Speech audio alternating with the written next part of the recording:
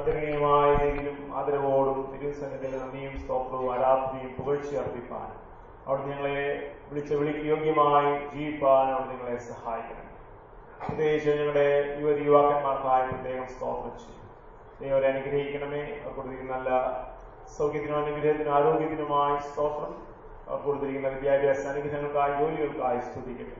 സഭയോട് ചേർന്ന് നിൽപ്പാനും ആരാധിക്കുന്ന സമൂഹത്തോട് ചേർന്ന് നിൽപ്പാനും ദൈവം അവരെ കുറിച്ച് എന്താഗ്രഹിക്കുന്നുവോ ആ രീതിയിൽ വളരുവാനും കർത്താവേ ഫലദായകരമായ ക്രിസ്തീയ ജീവിതം നയിക്കുവാനും ദൈവമക്കളെ അവിടെ അനുവദിക്കണമേ.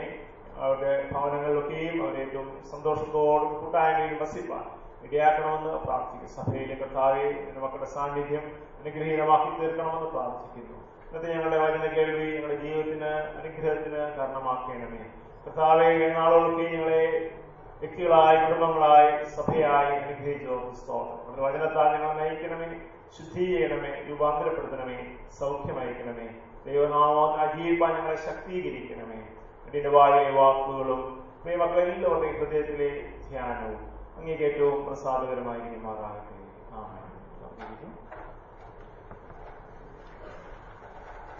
മഹത്വം ഉണ്ടാകട്ടെ. ഗീതമായി ഭാഗത്തിൽ നിങ്ങളേറെയും ക്രിസ്തുവിന്റെ നാമത്തില് സ്നേഹവന്ദനം അറിയിക്കട്ടെ. ഇന്ന് ആള് പറഞ്ഞ പോലെ ഉണ്ട്. ഒരുപക്ഷെ കഴിഞ്ഞ ആഴ്ചയൊക്കെ നമുക്ക് ധാരാളം വചനമൊക്കെ കേട്ട് തൃപ്തരായി നമ്മളിരിക്കുകയാണെന്നാണ് എൻ്റെ വിചാരം.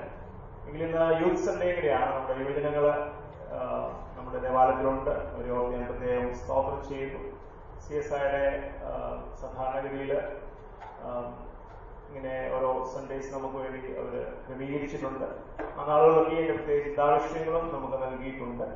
ഇന്ന് നമ്മൾ കേട്ട എല്ലാ യുവജനങ്ങളും പ്രത്യേകിച്ച് യുവാക്കന്മാരുടെ ദൈവരാജ്യത്തിലുള്ള പങ്കാളിത്തം, partnership of the youth in the ministry of God, ദൈവത്തിന്റെ വലിയ അനുഗ്രഹത്താൽ youth with Christ in action എന്നുള്ള ഒരു ചിന്തയാണ് ഇന്ന് നമുക്ക് നൽകിയിട്ടുള്ളത്. യൗവന കാലഘട്ടം വളരെ സമൃദ്ധമാണ്, വളരെ സന്തോഷകരമാണ്.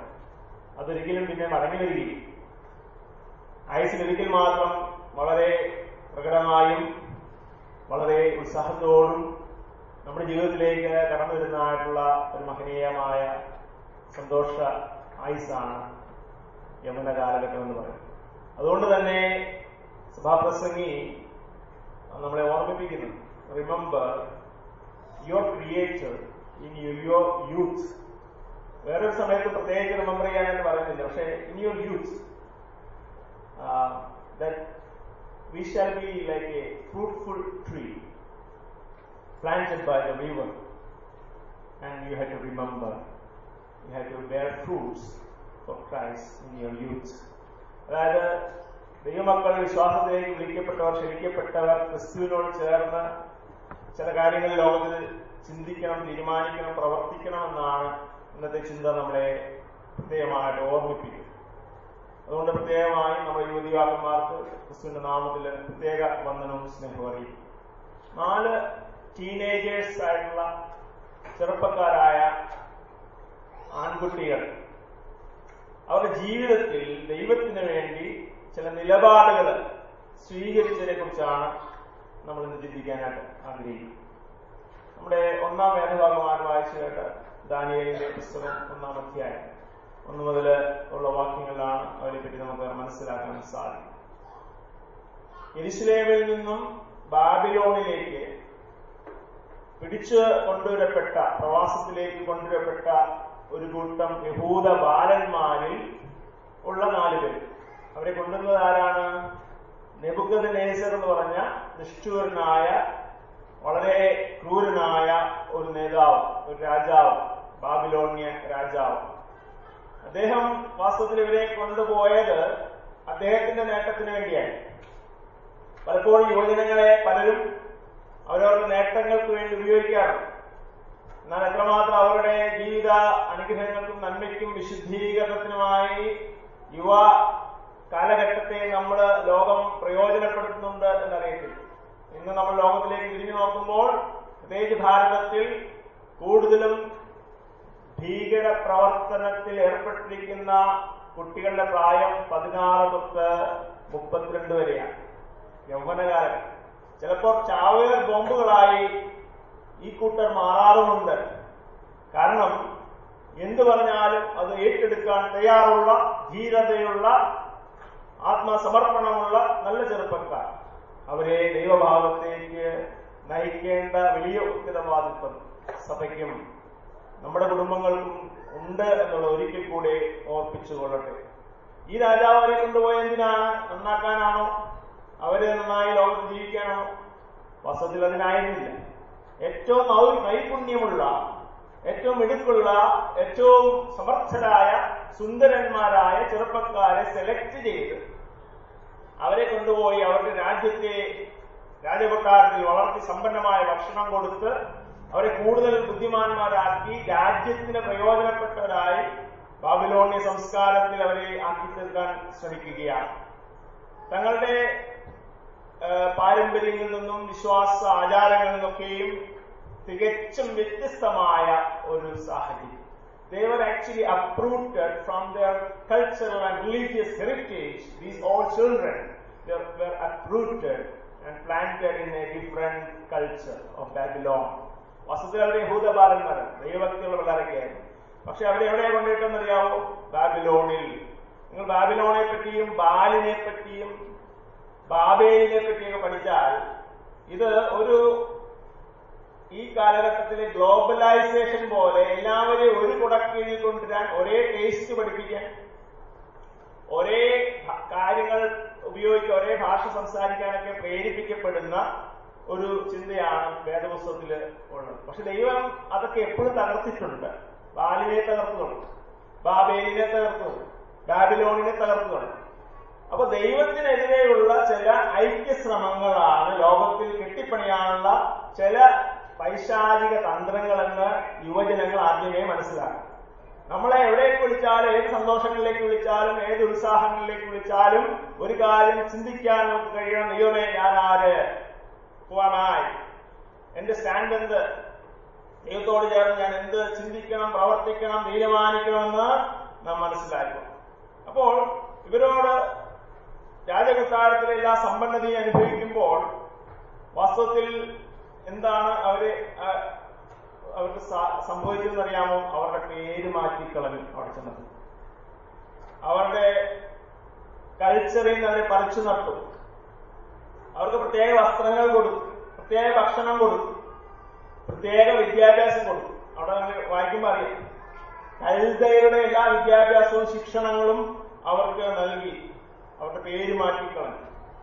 എന്തിനു വേണ്ടി? രാജാവ് ആഗ്രഹിക്കുന്ന രീതിയിൽ അവരെ പ്രയോജനപ്പെടുത്താനായി. ഈ ചെറുപ്പക്കാര് അവർക്ക് ഒന്നിനെ എതിർത്ത് നിൽക്കാൻ കഴിവില്ലായിരുന്നു വാസ്തവത്തിൽ. കാരണം രാജകൽപ്പനയാണ്, രാജനിയമമാണ്. പുറമേ ഒത്തിരി പ്രഷേഴ്സ് അവർക്കുണ്ട്. അതെല്ലാവരും ഏൽക്കേണ്ടി വന്നു. പേര് മാറ്റണോ? പേര് മാറ്റിക്കോ. ഇന്ന വിദ്യാഭ്യാസം അത് ചെയ്തോ. പക്ഷെ ഒരു കാര്യം ദയവേത് ഞങ്ങൾ കഴിക്കുന്ന കാര്യത്തിൽ അവരുടെ വ്യക്തിപരമായ ആ consuming of their food habits അതും മാറ്റണമെന്ന് പറഞ്ഞപ്പോൾ അവര് ഒരു സ്റ്റാൻഡ് എടുക്കുന്നതായിട്ട് കാണാൻ സാധിക്കും. പ്രിയമുള്ളവരെ, പല പല ആകർഷണീയതകളുടെയും പ്രഷേഴ്സിന്റെ, പിയർ പ്രഷേഴ്സിന്റെയൊക്കെ മധ്യയാണ് നമ്മളും ചെറുപ്പക്കാരായി ജീവിക്കുന്നത്. അപ്പോൾ വ്യത്യസ്തമായ രുചികൾ നമ്മുടെ മുമ്പിൽ കൊണ്ടുവയ്ക്കുന്നു. പ്രതാപം, അധികാരം, പണം, പ്രശസ്തി, ജീവിത സൗകര്യങ്ങൾ എല്ലാം നമ്മുടെ മുമ്പിൽ ഈ ആധുനിക ലോകം വെച്ചു വിളമ്പുന്നുണ്ട്. ഞാൻ ബാംഗ്ലൂരിൽ പ്രസംഗിച്ചുകൊണ്ടിരുന്ന് കഴിഞ്ഞപ്പോൾ ചെറുപ്പക്കാരൻ്റെ അടുത്ത് വന്ന് പറഞ്ഞു, അച്ഛനെന്നെ അറിയാമെങ്കിൽ പരിചയപ്പെട്ടു, നമ്മൾ അറിയുന്ന പയ്യനാകെ. ആ പയ്യൻ പറഞ്ഞു, ഞാൻ എപ്പോഴും ഈ പള്ളി വരാറില്ല, ഞായറാഴ്ചകളിൽ എനിക്ക് ജോലിയുണ്ട്, അത് വേണമെങ്കിൽ ഒഴിവാക്കാം, പക്ഷെ എനിക്ക് ഡബിൾ ശമ്പളമൊക്കെ കിട്ടുന്നതുകൊണ്ട് ഞാൻ പലപ്പോഴും മാസത്തിലുള്ള 2 മാസം കൊണ്ടൊക്കെ വരാറുള്ളൂ. തന്നെ ഒരു ചോദ്യങ്ങൾ പറഞ്ഞു, അച്ഛാ ഈ പള്ളിയിലേക്ക് വന്നത് എന്ത് കിട്ടാൻ? നമുക്ക് ആ ഞായറാഴ്ച ഉപയോഗിച്ചാൽ കുറച്ചും കൂടെ നമുക്ക് കിട്ടുമല്ലോ എന്ന് പുള്ളി തമാശയ്ക്ക് പറഞ്ഞു. ഞാൻ വന്നെ ഒരു കാര്യങ്ങൾ മനസ്സിലായി, ദൈവമാണ് നിനക്ക് ബുദ്ധി, ജ്ഞാനം, വിവേകമെല്ലാം തന്നത്. ദൈവ സന്നിധിയിൽ എന്ത് കിട്ടുമെന്ന് ചോദിക്കരുത്, എന്ത് നൽകാൻ നമുക്ക് കഴിയുമെന്നുള്ളതാണ്. എന്റെ കോൺട്രിബ്യൂഷൻ, എന്റെ സാന്നിധ്യം, എന്റെ കഴിവുകൾ എന്റെ കർത്താവിനെ നൽകാനാണ് ഞാൻ വരുന്നത് എന്നുള്ള തിരിച്ചറിവ് മോനെ നിനക്ക് വേണമെന്ന് അവനെ ഉപദേശിപ്പാനും സാധിക്കും. അപ്പൊ എത്രമാത്രം താളന്തുകൾ, കഴിവുകൾ, സമയങ്ങൾ നമ്മുടെ കുഞ്ഞുങ്ങൾ, ചെറുപ്പക്കാർ ദൈവത്തിനായി, ദൈവവിശ്വാസത്തിനായി കൊടുക്കുന്നുണ്ട് എന്നുള്ളത് ആദ്യമായി ചിന്തിക്കും. ഇതിന്റെ കാര്യങ്ങൾ വളരെ പെട്ടെന്ന് പറഞ്ഞുകൊള്ളാം. ഒന്ന്, ഈ വേദഭാഗം നമ്മളെ ചലഞ്ച് ചെയ്യുക. A challenge to concentrate our lives before the Lord. ദൈവത്തിന്റെ മുൻപാകെ ഏത് നാട്ടിൽ ജീവിച്ചാലും, ഏത് രഹസ്യത്തിലോ പരസ്യത്തിലോ ആയാലും, ഒരു ചെറുപ്പക്കാരനായാലും മുതിർന്ന ആളായാലും ദൈവത്തിന് വേണ്ടി വിശുദ്ധീകരിക്കപ്പെട്ട ജീവിതങ്ങളായി തീരുവാനായിട്ട് നമ്മുടെ ജീവിതങ്ങളെ ഏൽപ്പിച്ചു കൊടുക്കേണ്ടത് ആവശ്യമാണ്. ദാനിയേലിന്റെ പുസ്തകം വളരെ ഫാസിനേറ്റിംഗ് ബുക്കാണ്, ഉത്സാഹം ജനിപ്പിക്കുന്നതായിട്ടുള്ള പുസ്തകമാണ്. യേശുക്രിസ്തുവിനെ ഒഴികെ വേദപുസ്തകത്തിൽ വളരെ ചുരുക്കം പേരെ മാത്രമേ കുറ്റം പറയാതിരുന്നു. അതിൽ ഒരാള് ദാനിയേലാണ്, മറ്റൊരാള് യോസഫാണ്. ഒരുപക്ഷെ ഹാനോക്കിനെ കുറിച്ചൊക്കെ പറയുന്നു. ഞാൻ വളരെ ചുരുക്കം ചില ആളുകളുടെ ജീവിതത്തിൽ വേദപുസ്തകം അവരെ കുറ്റപ്പെടുത്താതിരുന്നു. അപ്പൊ ദാനിയേലിന്റെ ജീവിതം അത്രമാത്രം വിശുദ്ധമായി അവൻ സമർപ്പിക്കപ്പെട്ടു. അവന്റെ കൂട്ടുകാരുടെ ജീവിതം വിശുദ്ധമായി സമർപ്പിക്കപ്പെട്ടു. വേദപുസ്തകം ഒരു കുറവും അവനെ പറ്റി പറയുന്നില്ല എന്നുള്ളതാണ്. അപ്പൊ ബാബിലോണിൽ നെബൂഖദ്നേസർ എന്ന് പറഞ്ഞായിട്ടുള്ള രാജാവ് ഇവരെ കൊണ്ടുവന്നിരിക്കുകയാണ്. അയാൾ വളരെ കഠിനമായ നിലപാടുകൾ സ്വീകരിക്കുന്നതാണ്. ചെറുപ്പക്കാരൻ നിലയിൽ, ടീനേജേഴ്സ് നിലയിൽ, മുതിർന്ന അധികാരികളൊക്കെ പറയുമ്പോൾ ചിലപ്പോൾ അവർ കീഴടങ്ങിയിരിക്കേണ്ടതായിട്ട് വരും. രാജാവിന്റെ കൊട്ടാരത്തിലെ കാര്യങ്ങൾ കണ്ടപ്പോൾ അവർ അമ്പരന്ന് പോയി. They were embarrassed with all the sight and the splendor of the king. രാജഭോജനം ഭക്ഷിക്കണമെന്നാണ് രാജകൽപ്പന. പക്ഷെ അവർ ശാകഭോജനം, വെജിറ്റബിൾ മാത്രം കഴിച്ച് ജീവിച്ചോളാവുന്ന രഹസ്യത്തിൽ അവരുടെ മേൽ അധികാരിയായിരുന്ന ഷണ്ണനോട് പറയുകയാണ്. അപ്പൊ അദ്ദേഹം പേടിക്കുന്നു. നോക്കിയേ, നിങ്ങളെ ഏറ്റവും ആരോഗ്യമുള്ളതായി സൗന്ദര്യന്മാരായി കാണാനാണ് രാജാവ് ഇത്രയും വലിയ ഭക്ഷണമൊക്കെ തന്നിരിക്കുന്നത്. പക്ഷെ ഞാൻ രഹസ്യത്തിൽ നിങ്ങൾക്ക് ഒരു അനുവാദം തരാം. 10 ദിവസം നിങ്ങൾ കഴിച്ചു നോക്കും. നിങ്ങളുടെ മുഖത്ത് ക്ഷീണമുണ്ടെങ്കിൽ, നിങ്ങൾ മെലിഞ്ഞിരിക്കുകയാണെങ്കിൽ എനിക്ക് എന്റെ തല പോകും, എന്റെ ജോലി പോകും. കാരണം രാജാവ് അത്ര കഠിനമായ കൽപ്പനയാണ്. നിങ്ങളെ എല്ലാ വിധത്തിലും സന്തോഷിപ്പിക്കണമെന്നാണ് രാജാവ് പറഞ്ഞത്. നിങ്ങൾ എന്തുകൊണ്ട് നിങ്ങൾ തീരുമാനിക്കുന്ന എനിക്കറിയില്ല, പക്ഷെ ഞാൻ 10 ദിവസം നിങ്ങൾക്ക് സമയം തരാം. ആ 10 ദിവസം പരിശോധിച്ച് മറ്റുള്ളവരെക്കാൾ മെലിഞ്ഞ് ക്ഷീണിച്ച് കാണുന്നത് പ്രശ്നമാണ്. അപ്പോൾ അവര് നിശ്ചയമായും പ്രാർത്ഥിച്ചതാണ് ദൈവത്തോട്. ദൈവമേ, നിനക്ക് വേണ്ടി ഞങ്ങൾ ചില കാര്യങ്ങൾ ഞങ്ങളെ തന്നെ വിശുദ്ധീകരിക്കും. എന്തുകൊണ്ടാണെന്നറിയാവോ? ബാബിലോണിലേക്ക് യഹൂദ ബാലന്മാരെ പിടിച്ചുകൊണ്ട് വരുമ്പോൾ ബാലന്മാരെ മാത്രമല്ല, അവര് ദേവാലയം ഉള്ളിൽ കയറി തകർത്തിട്ട് ദേവാലയത്തിലെ കുറെ പാത്രങ്ങളും പാനപാത്രങ്ങളും എല്ലാം കൊണ്ടുവന്നിട്ട് ബാൽ വിഗ്രഹങ്ങളുടെ മുൻപിൽ പ്രതിഷ്ഠ ചെയ്തു. അത് അശുദ്ധമാക്കി കളഞ്ഞു. അതിൽ നിന്ന് ഭോജനങ്ങളെല്ലാം ആദ്യം അതിനകത്ത് കൊണ്ടുപോയി വെച്ചിട്ട് ബാലിനെ സേവിച്ചിട്ടാണ് പിന്നെ ഈ കുട്ടികൾ കൊണ്ട് കൊടുക്കുന്നത്. അപ്പോൾ അവർക്കത് മനസ്സിലായി. ദൈവമേ, സത്യദൈവത്തെ ആരാധിച്ച് ഞങ്ങളെ ഇത്രമാത്രം നികൃഷ്ടമായ, നീചമായ, അശുദ്ധമായ സാഹചര്യങ്ങളിലേക്ക് ശക്തമായ രീതിയിൽ ഭരണത്തിലൂടെ വലിച്ച് കൊണ്ടുവന്നിരിക്കുക. ഞങ്ങൾക്ക് എന്ത് ചെയ്യാൻ കഴിയും? ഒരിക്കലും മാറി നിൽക്കാൻ കഴിയുന്നില്ല. പക്ഷെ ദൈവത്തോടെ പ്രാർത്ഥിച്ചു കാണും. അവർക്ക് അവരുടെ സാഹചര്യം ഒന്നും മാറ്റാൻ കഴിഞ്ഞില്ല. അവിടെ എതിർപ്പുകൾ പ്രകടിപ്പിക്കാൻ അവർക്ക് സാധിച്ചില്ല. അവരെ രക്ഷിക്കാൻ ആർക്കും വരുവാനായിട്ടും സാധിച്ചില്ല. എന്നാൽ ആ പ്രതിസന്ധിയിൽ ഒരു കുട്ടിന്മേൽ നിന്ന് കാണും. ഞാനിൽ നിന്നും പ്രാർത്ഥിക്കുന്നു, കൂട്ടുകാരെന്നും പ്രാർത്ഥിക്കുന്ന പോലെ ആ ആത്മീയ വിശുദ്ധി സൂക്ഷിപ്പാൻ അവർ തയ്യാറായി. ദൈവവചനത്തെ ത്യജിക്കാനോ മറക്കാനോ അവർ തയ്യാറായില്ല. വെറും ശാഖപദാർത്ഥം കൊണ്ട് ഉപജീവിപ്പാൻ അവര് ശ്രമിച്ചു. പക്ഷേ ദൈവം അവർക്ക് ആരോഗ്യം നൽകി അനുഗ്രഹിച്ചു. ദൈവം അവരെ ഒരിക്കലും കുറച്ചു കളഞ്ഞില്ല. അവർക്ക് മെലിഞ്ഞു പോകേണ്ടി വന്നില്ല. ബാക്കി എല്ലാവരും സമൃദ്ധമായ ഭക്ഷണം കഴിച്ചപ്പോഴും ലളിതമായ ഭക്ഷണം കഴിച്ച ഇവർക്കും ദൈവം ആരോഗ്യം നൽകി. ഒരു കാര്യം വ്യക്തമാണ്, യുവതിയുവാക്കന്മാർ പ്രത്യേകം ശ്രദ്ധിക്കണം. നമുക്ക് ആരോഗ്യവും മസിൽ പവറും ഉള്ളപ്പോൾ, സൗന്ദര്യമുള്ളപ്പോൾ അത് ദൈവത്തിന്റെ ദാനമാണെന്ന് നമ്മൾ തിരിച്ചറിഞ്ഞേ മതിയാകും.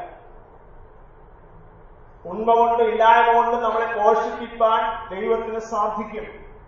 ഇത് ദൈവത്തിന്റെ ദാനമാണ്. ദൈവമുള്ള ഒരു നിമിഷം മതി നമ്മുടെ ആരോഗ്യം ക്ഷയിക്കാൻ.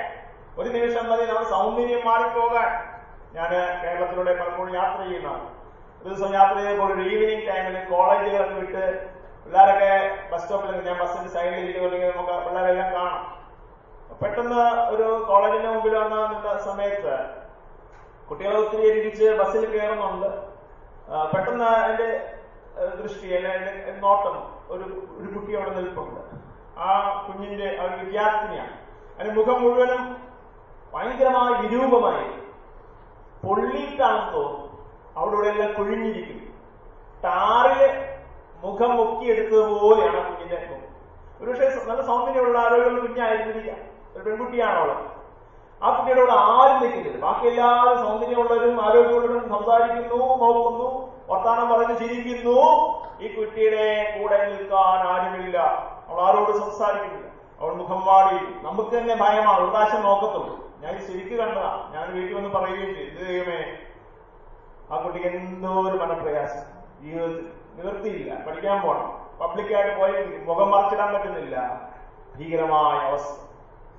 ദൈവ മക്കളെ, നമുക്ക് സൗന്ദര്യമുള്ള മുഖം തരുമ്പോൾ, ആരോഗ്യമുള്ള ശരീരവും മസിൽ പവറും തരുമ്പോൾ ദൈവത്തെ മറക്കല്ലേ. ദൈവം തന്ന ദാനത്തെ തിരിച്ചറിയുവാനുള്ള കഴിവുകൾ നമുക്കുണ്ടായി.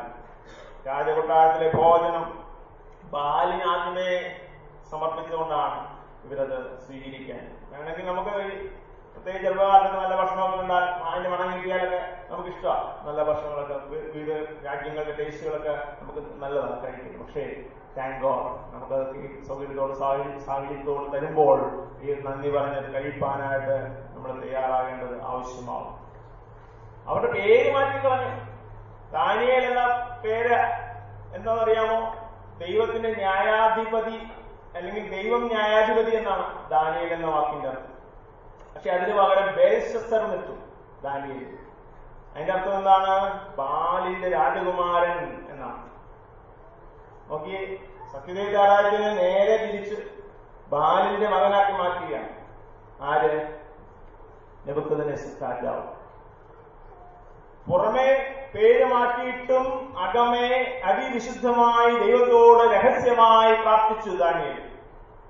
ഹനന്യാവ് എന്നാണ് വേറെ പയ്യന്റെ പേര്.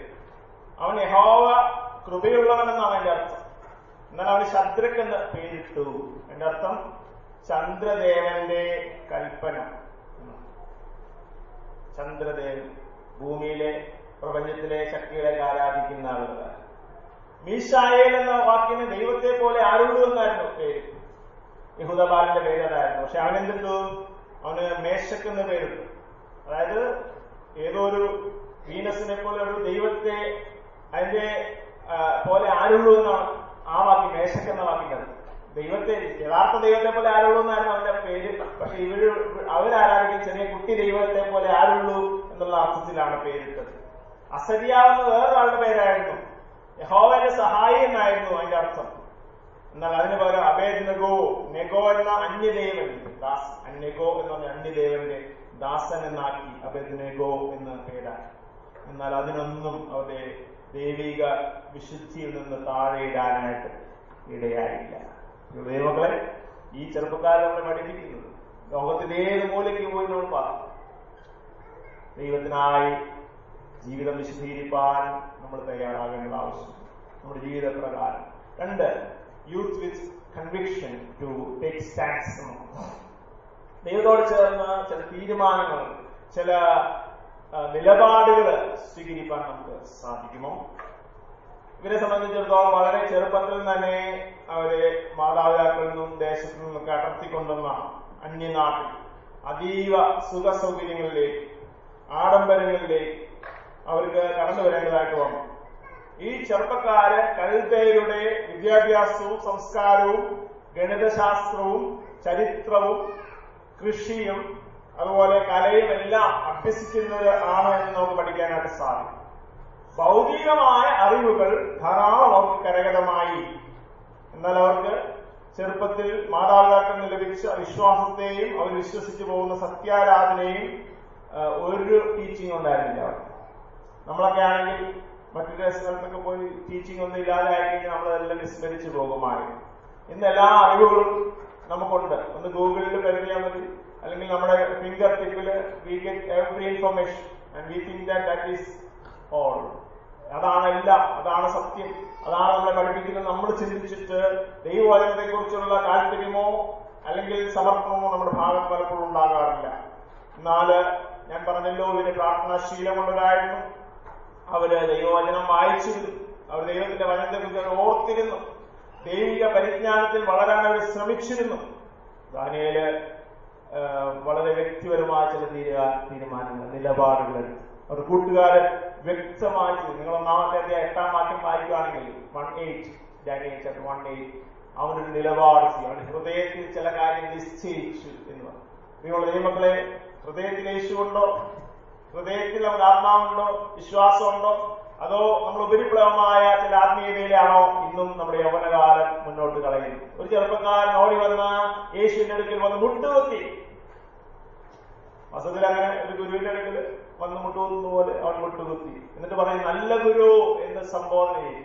യേശു അപ്പൊ തന്നെ അവന്റെ ഉപരിപ്ലവമായ ആത്മീയത കണ്ടിട്ട് അന്ന് തടസ്സപ്പെട്ടു. മോനെ, നീ അതൊന്നും പറയണ്ട, നീ നല്ലവനൊന്നും എന്നെ വിളിക്കണ്ട, നല്ലവൻ ഒരുമേ ഉള്ളൂ, ദൈവം മാത്രം. യേശു നല്ലവനല്ലെന്നല്ല ഇതിന്റെ അർത്ഥം. നീ ദൈവത്തിന് തുല്യനായ എന്നെ മനസ്സിലാക്കാൻ കഴിഞ്ഞിട്ടുണ്ടോ? ദൈവമാണ് നിന്റെ മുമ്പിൽ നിൽക്കുന്നു, സംസാരിക്കുന്നു, ദൈവത്തിന്റെ അഭിഷിക്തനാണ് നിന്നോട് സംസാരിക്കുന്നത്, നിനക്ക് തിരിച്ചറിവുണ്ടോ എന്നാണ് എന്റെ അർത്ഥം. നല്ലവൻ ഒരുവനേ ഉള്ളൂ, ദൈവം മാത്രമേ ഉള്ളൂ. അപ്പൊ നീ എന്നെ നല്ലവൻ വിളിക്കുന്നതിന്റെ അർത്ഥം എന്താണ്? അപ്പൊ അവന്റെ താല്പര്യം മുഴുവൻ എനിക്ക് നിത്യജീവൻ വേണം, എല്ലാ സമൃദ്ധിയുണ്ട്. അവനെ പറ്റി പറയുന്ന ലൂക്കോസിലും മർക്കോസിലും എല്ലാം പറയുന്നത് അവൻ യങ് ആയിരുന്നു, അവൻ റൂളറായിരുന്നു, അധികാരമുണ്ട്, പിന്നെ അവൻ റിച്ചുമായി. ഇത്രയും കാര്യം കിട്ടിയ പിന്നെ എന്താ വേണ്ടത്? പിന്നെ ഒരു കാര്യങ്ങളും യേശു പറഞ്ഞു നടക്കുന്നത് നിത്യജീവനോട് അവന് കിട്ടിയാൽ മതിയല്ലോ. എല്ലാം നേടിയെടുക്കാനുള്ള ഒരു കൺസ്യൂമറിസ്റ്റിക് ആറ്റിറ്റ്യൂഡിലാണ് അവൻ വന്നത്. യേശു ചോദിക്കുന്നു, കൽപ്പനകളൊക്കെ പ്രമാണിക്കുന്നുണ്ടോ? ഓ, അതെല്ലാം ഞാൻ ചെറുപ്പം പോലെ ചെയ്യും. ഭയങ്കരമായ ഒരു ഓവർ കോൺഫിഡന്റ് ആണ് ഈ ചെറുപ്പക്കാരൻ. എനിക്കെല്ലാം അറിയാം, ഞാൻ എല്ലാം ചെറുപ്പം പോലെ എല്ലാം മനസ്സിലാക്കിയിട്ടുള്ള ആളാ. അപ്പൊ യേശു വാഗ്ദാനം ചെയ്ത് നിത്യജീവനോടെ കിട്ടിയാൽ എന്റെ പോക്കറ്റിലാക്കിയാൽ എനിക്ക് എല്ലാം ആയി ചിന്തിച്ച മനുഷ്യനോട് യേശു പറഞ്ഞു, മോനെ നിന്നെ ഒരു കുറവ് നടക്കും. അത് കേൾക്കാൻ ആർക്കും ഇഷ്ടമല്ല. നമ്മുടെ കുറവുകളൊന്നും നമ്മളോട് പറയുന്നതോ തിരുത്തുന്നതോ നമുക്ക് പലപ്പോഴും ഇഷ്ടമല്ല. യേശു പറയുന്നത്, നിൽക്ക്, നീ മനസ്സിലാക്കേണ്ട ചില കാര്യങ്ങളുണ്ട്, മനസ്സിലാക്കി ചിന്തിക്കുക. ദൈവം തരുന്ന പരിജ്ഞാനത്തെ ഒരു നിമിഷം നീ നിന്റെ കാതോർത്ത് സ്വീകരിപ്പാൻ തയ്യാറാവുന്നെങ്കിൽ നീ ഐഡലാക്കി വെച്ചിരിക്കുന്ന ചില കാര്യങ്ങൾ നിന്റെ ജീവിതത്തിൽ, നിന്റെ പണമല്ലേ, നിന്റെ പ്രതാപമാണോ, സാഹചര്യം, ആരോഗ്യമാണോ, ദൈവത്തെക്കാൾ ഉപരിയായ നീ എന്തിന് പ്രാധാന്യം, അതൊക്കെ നിന്റെ ഐഡൽസാണ്. അതിനെ പൊട്ടിക്കാൻ നീ തയ്യാറാണോ? കർത്താവ് പറഞ്ഞു, നീ ഉള്ളതെല്ലാം വെച്ചിട്ട് ദരിദ്രർക്കുണ്ട്. അവൻ ജീവിതത്തിൽ മുന്നേറാൻ ശ്രമിച്ചവൻ, എല്ലാം കരകതമാക്കാൻ ശ്രമിച്ചു, എല്ലാം സമ്പന്നനായി തീരാൻ ശ്രമിച്ചവൻ, അവനോട് കർത്താവ് പറയാ ജസ്റ്റ് ഓപ്പോസിറ്റ് ആണ്. എല്ലാം ഇതിന്റെ പറ്റുന്ന കാര്യമൊന്നുമല്ല. അതൊന്നും ചെയ്ത് യേശുവിനെ ഫോളോ ചെയ്യാൻ പറ്റത്തില്ല. അതുകൊണ്ട് അവൻ പറഞ്ഞു, അവൻ എന്ത് തീരുമാനിച്ചു? അവന്റെ അറിവിലും ജ്ഞാനത്തിലും തന്നെ നിന്നേക്കാം, യേശുവിന്റെ കയ്യിലൊന്നും വേണ്ട എന്ന് പറഞ്ഞു. അവൻ ദുഃഖിതനായി പൊയ്ക്കളഞ്ഞു എന്നോ. യേശു പറഞ്ഞ കാര്യമൊന്നും അവൻ ചെയ്യാൻ കഴിയും. നമ്മൾ വിചാരിക്കും നമ്മൾ യേശുവിനെ സ്തോത്രം അലഴിയും അതിനോട് പാട്ടും പാടി കഴിയുമ്പോൾ യേശു സന്തോഷിക്കുന്നതെന്നാണ് നമ്മളുടെ ചിന്ത. പ്ലീസ്, നമ്മൾ ചിന്തിക്കുക, മുട്ടിന്മേൽ നിൽക്കുക. ദൈവമേ, അയ്യോ അരിഷ്ടനായ മനുഷ്യനെന്ന് ദൈവം വാങ്ങി സമ്മതിക്കാൻ ഏത് ഹൃദയം തയ്യാറാവുമോ അതായത് കൂട്ടരും ചെയ്തു. കർത്താവേ, ഞങ്ങൾ നിന്നെ ആരാധിക്കുന്നു, സ്തുതിക്കും. അകലെയായിരുന്നാലും അടുത്തായിരുന്നാലും, വീട്ടിൽ നിന്ന് മാറിയിരുന്നാലും അപ്പനമ്മ അടുത്തില്ലേലും ഞങ്ങളെ കാണുന്നത് നല്ല ദൈവമുണ്ട്. അതുകൊണ്ട് ജീവിതത്തിൽ ചില നിലപാടുകൾ സ്വീകരിക്കാൻ ഞാനിതാ തയ്യാറാകുമെന്ന് പറഞ്ഞ് ഞാൻ നാട്ടില് ആയിരിക്കും ഒരു കോൺഫറൻസിൽ ഒരു പെൺകുട്ടി പറഞ്ഞ സാക്ഷ്യം ഓർക്കുന്നു. ആ കുട്ടി എയർ ഹോസ്റ്റസ് ആകാൻ പഠിച്ച കുട്ടിയാണ്. അവൾ നന്നായിട്ട് പഠിച്ചു, മറ്റുള്ള കുട്ടികളെ മാർക്ക് ലഭിച്ചു. അവൾക്ക് പെട്ടെന്ന് തന്നെ ഒരു ജോലി സാധ്യത വന്നു. അവൾക്ക് ഇന്റർവ്യൂ നടക്കുകയാണ്. ഇന്റർവ്യൂ നടക്കുമ്പോൾ ഞങ്ങൾ തന്നെ ഞങ്ങളുടെ എയർലൈൻസിലേക്ക് എടുക്കാൻ പോവുകയാണ്. പക്ഷെ ഒരു കാര്യം, നീ ഇതൊരു മദ്യം വിളമ്പുന്ന ഒരു ആൽക്കഹോളൊക്കെ വേണമെങ്കിൽ സ്വീകരിക്കാവുന്ന ഒരു എയർക്രാഫ്റ്റ് ആണ്. നിനക്ക് അതിനകത്ത് വലിയ ബുദ്ധിമുട്ടുണ്ടോ എന്ന് ചോദിച്ചു. അവളുടെ ഹൃദയം ഭയങ്കരമായിട്ട്, അവളൊരു വിശ്വാസിയായി. അവിടെ വീട്ടിലത് കണ്ടിട്ടില്ല. അത് തെറ്റാണോ ചിന്തിച്ചാലുള്ള മോളായി, നല്ല ശമ്പളം, എന്ത് ചെയ്യണം? ഒരു ടഗ് വന്നു. ദൈവമെതിരെ ഏറ്റെടുക്കണോ വേണ്ട, ഈ സത്യമായ സാക്ഷ്യമാണ്. അപ്പൊ അവള് ഹൃദയത്തിലെ ദൈവത്തോട് ചേർന്ന് നിലപാടെടുത്തു. എന്താണ് നിലപാട്? ദൈവമേ, ഇത് പരീക്ഷയായിട്ടാണ് എനിക്ക്, ഞാൻ ഇത് വേണ്ടെന്ന് വയ്ക്കുകയാണ്. ഇന്റർവ്യൂ കഴിഞ്ഞ് മുഖം കുഞ്ഞിഞ്ഞ് അവിടെ തിരിഞ്ഞ് പുറത്തോട്ടിറങ്ങി ചോദിച്ചു. കൂട്ടുകാരൊക്കെ ചോദിച്ചു, എനിക്ക് സാധ്യത ഉണ്ടായിരുന്നു, പക്ഷെ ചില കാരണങ്ങൾ കൊണ്ട് എനിക്ക് സാധിച്ചു. വീട്ടിൽ ചെന്നു, എന്താണ് നീ നല്ലത് പഠിച്ചിട്ടും ഇന്റർവ്യൂ ഒക്കെ കഴിഞ്ഞ് ജോലി കിട്ടിയില്ലേ? ജോലി കിട്ടിയതാണ്, പിന്നെന്തിനാ നീ കളഞ്ഞ? ഇങ്ങനെയുള്ള കാര്യങ്ങളൊക്കെ പറഞ്ഞു. അയ്യോ, പലരും അവളെ മണ്ടിയെന്ന് വിളിച്ചു. ഈ ലോകത്തിൽ ഇപ്പോഴാരാണ് ഇങ്ങനെയൊക്കെ ചിന്തിക്കുന്നത്? ജോലിയാണ് പ്രധാനം, വരുമാനമാണ് പ്രധാനം. അതുകൊണ്ട് നിനക്ക് അതൊക്കെ നിസ്സാരമാക്കി തള്ളിക്കൂടായിരുന്നു. അവളുടെ ഹൃദയം വളരെയധികം കുറെ മാസങ്ങളോളം അവൾക്ക് ജോലിക്ക് പോകാനോ വരുമാനം ലഭിക്കാനോ ഇടയായില്ല. വേറെ ജോലിയും ലഭിച്ചു. അവൾ പ്രാർത്ഥിക്കാൻ തുടങ്ങി, എന്നെ സഹായിക്കണം, ഞാൻ പഠിച്ചതൊക്കെ ഇതൊക്കെയാണ്, എന്നാൽ ദൈവത്തിന് എതിരായിട്ട് നിലപാടുകൾ സ്വീകരിക്കാൻ കഴിയുന്നില്ലല്ലോ. അവൾ പ്രാർത്ഥിച്ചു. അവളുടെ സാക്ഷ്യത്തിരിക്കാൻ പറഞ്ഞു. വേറൊരു ഇന്റർവ്യൂ ഞാൻ വേറൊരു എയർലൈൻസ് വിളിച്ചു. അവളോട് പറഞ്ഞു, ഞങ്ങളുടെ എയർലൈൻസിൽ ഒരു കാരണവശാൽ ആര് ചോദിച്ചാൽ ഇത് കൊടുക്കാനായിട്ട് സാധിക്കില്ല, നീ തയ്യാറാകണം, അതായിരിക്കും ഞങ്ങൾ ഡിസിപ്ലിൻ, നിനക്ക് സാധിക്കുമെങ്കിൽ കയറാം, ജോലിക്ക് കയറാമെന്നൊക്കെ പറഞ്ഞു. അപ്പോൾ അവളത് ഏറ്റെടുത്തു. ദൈവങ്ങൾക്ക് വേണ്ടി നല്ലതൊക്കെ കരുതി മറ്റേ ശമ്പളത്തെക്കാളും ഉന്നതമായ ഒരു ശമ്പളത്തിൽ ദൈവം അന്ന് അവൾക്ക് ഇരുന്ന് അവിടെ പോയി ജീവിച്ച് വേറെ വഴിക്കൊക്കെ പോയി പറയാൻ പറ്റത്തില്ല. പക്ഷെ ദൈവം അവൾക്ക് വേണ്ടി ആഗ്രഹിച്ചത് കുറെ ഉന്നതമായ നിലപാടുകളായി. ക്ഷമിക്കാനും വെയിറ്റ് ചെയ്യാനും അവൾ തയ്യാറായപ്പോൾ ദൈവങ്ങളുടെ തീരുമാനത്തിൽ നിലപാടുകളെ അംഗീകരിച്ചു. ദാനിയേലിനെയും കൂട്ടരെ ദൈവം ഉപയോഗിക്കാനൊക്കെ പോകുന്നത് പല പ്രതിസന്ധികൾക്കുണ്ടായി. ദൈവരെ ആ നാട്ടിൽ ഉയർത്തുവാനായിട്ട്, ദൈവത്തിന്റെ വഴികളിൽ പഠിക്കുവാനായിട്ട് ഒരു കാര്യം പറഞ്ഞ അവസാനം youth with Christ in action. കർത്താവിന്റെ സുവിശേഷവാദം കണ്ടല്ലോ. കർത്താവ് ഓരോരുത്തരെ വിളിക്കുമ്പോൾ പത്രോസ്, അന്ത്രയാസ് എല്ലാം കൂട്ടിക്കൊണ്ടുവരിക. ചെറുപ്പക്കാർ അധ്വാനിക്കുന്നില്ല, അവർ നല്ല കഴിവുകളൊക്കെ ഉണ്ട്. കർത്താവ് പുതിയ മാർഗം അവർ മനസ്സിലാക്കിയപ്പോൾ അവര് കർത്താവിന്റെ പിന്നാലെ തിരിയുന്നതായിട്ട് കാണാൻ സാധിക്കും. ഒരു സുവിശേഷകൻ എന്റെ മക്കളോട് പറഞ്ഞു, don't ask God to guide your footsteps if you are not willing to move your feet in God's direction. ദൈവം ആഗ്രഹിക്കുന്ന രീതിയിൽ നിന്റെ കാല് ചലിപ്പിക്കാൻ നീ തയ്യാറല്ല എങ്കിൽ ദൈവമേ എന്നെ നയിക്കണമേ എന്ന് പ്രാർത്ഥിക്കരുത്. ലോർഡ് ഗൈഡ് മീ എന്ന് പ്രാർത്ഥിക്കരുത്. ഗൈഡ് മീ എന്ന് പ്രാർത്ഥിക്കുമ്പോൾ ദൈവം പറയുന്ന ചാനലിലൂടെ നടക്കാൻ നമ്മൾ തയ്യാറാകേണ്ടത് ആവശ്യം. ദാനിയേലിന്റെ പുസ്തകം 19:19-20 വായിക്കുന്നത്, എല്ലാ ട്രെയിനിങ്ങും കഴിഞ്ഞപ്പോൾ അവരെ ഏറ്റവും മറ്റുള്ളവരെക്കാളും ഉത്തമന്മാരായി രാജാവ് കണ്ടു. ആ രാജ്യത്തിന്റെ ഏറ്റവും വലിയ ഭരണസാരഥികളായി അവരെ വെക്കാനായിട്ട് രാജാവ് തീരുമാനം. മറ്റെല്ലാവരും എല്ലാ ഭക്ഷണവും കഴിച്ച് സുഖസൗകര്യങ്ങൾ അനുഭവിച്ച് ജീവിച്ചെങ്കിലും ട്രെയിനിങ് എല്ലാം കഴിഞ്ഞു കഴിഞ്ഞപ്പോൾ ഏറ്റവും ശ്രേഷ്ഠരായി ആ ലോകത്തിലുള്ള രാജാവിന് ഇവരെ പറ്റി ചിന്തിപ്പാനായിട്ട് കഴിഞ്ഞു. ദൈവമക്കളെ, ദൈവത്തിന് തന്റെ മക്കളെ ഈ ലോകത്തിൽ ശ്രേഷ്ഠരായി തീർക്കാനും തന്റെ വേല ചെയ്യിക്കാനായിട്ടും സാധിക്കുമെന്നും മറന്നുപോകും.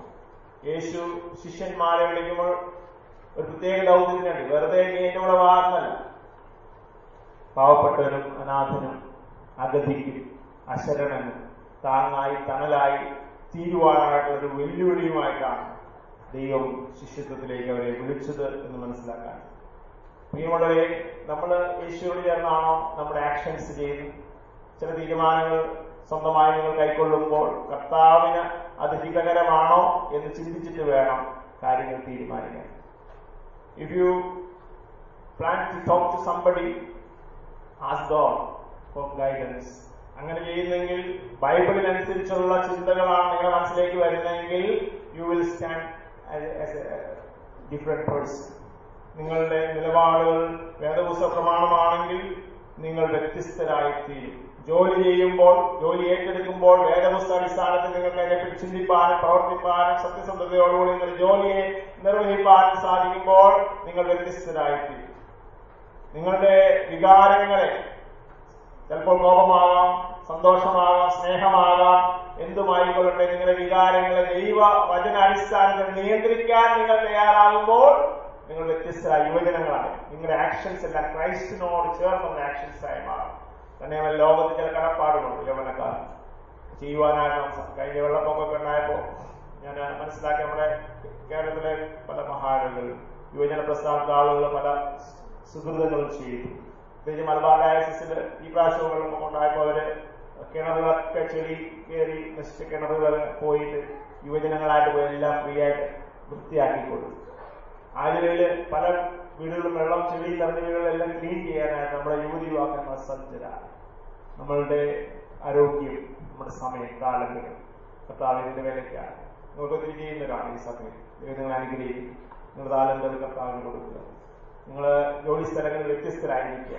നിങ്ങൾ തീരുമാനം ഒറ്റയ്ക്കായിരിക്കുമ്പോൾ ദൈവത്തിന് വേണ്ടി വിശുദ്ധീകരിക്കുക നിങ്ങളുടെ ജീവിതങ്ങൾ. തെറ്റിപ്പോവാൻ ഒത്തിരി സാഹചര്യങ്ങൾ ചുറ്റുപാടുള്ളപ്പോൾ കർത്താവേ എന്ന് വിളിക്കുക. ദൈവത്തിനോട് ഒരിക്കലും തള്ളിക്കളയില്ല. നിങ്ങളുടെ മുൻപോട്ടുള്ള ഗതിയിൽ തീരുമാനങ്ങൾ എടുക്കേണ്ടി വരുമ്പോൾ ചിന്തിക്കുക, കർത്താവേ നിന്റെ ഹിതം എന്താ? ഒരു ജോലിക്ക് വേണ്ടി അപേക്ഷിക്കുമ്പോൾ പ്രാർത്ഥിക്കുക. ഒരു വിവാഹത്തിനായി പങ്കാളിയെ കുറിച്ച് നിങ്ങൾ ചിന്തിക്കുമ്പോൾ ക്രിസ്തുവിന്റെ ഹിതത്തിന് കീഴ്പ്പെടുക. അതായിരിക്കട്ടെ നമ്മളുടെ യേശുവിനോട് ചേർക്കുന്ന നമ്മുടെ ആക്ഷൻസ്. ദൈവത്തിന്റെ പരിശുദ്ധാത്മാവിനെ നമ്മെ വരെ സഹായിക്കുമാറാകട്ടെ. ഇപ്പോൾ പിതാവായ ദൈവത്തിന് പുത്രനായ ദൈവത്തിന്റെ പരിശുദ്ധാത്മാവിന്റെ സകല ബഹുമാനം അവസാനം കൊണ്ടാകും.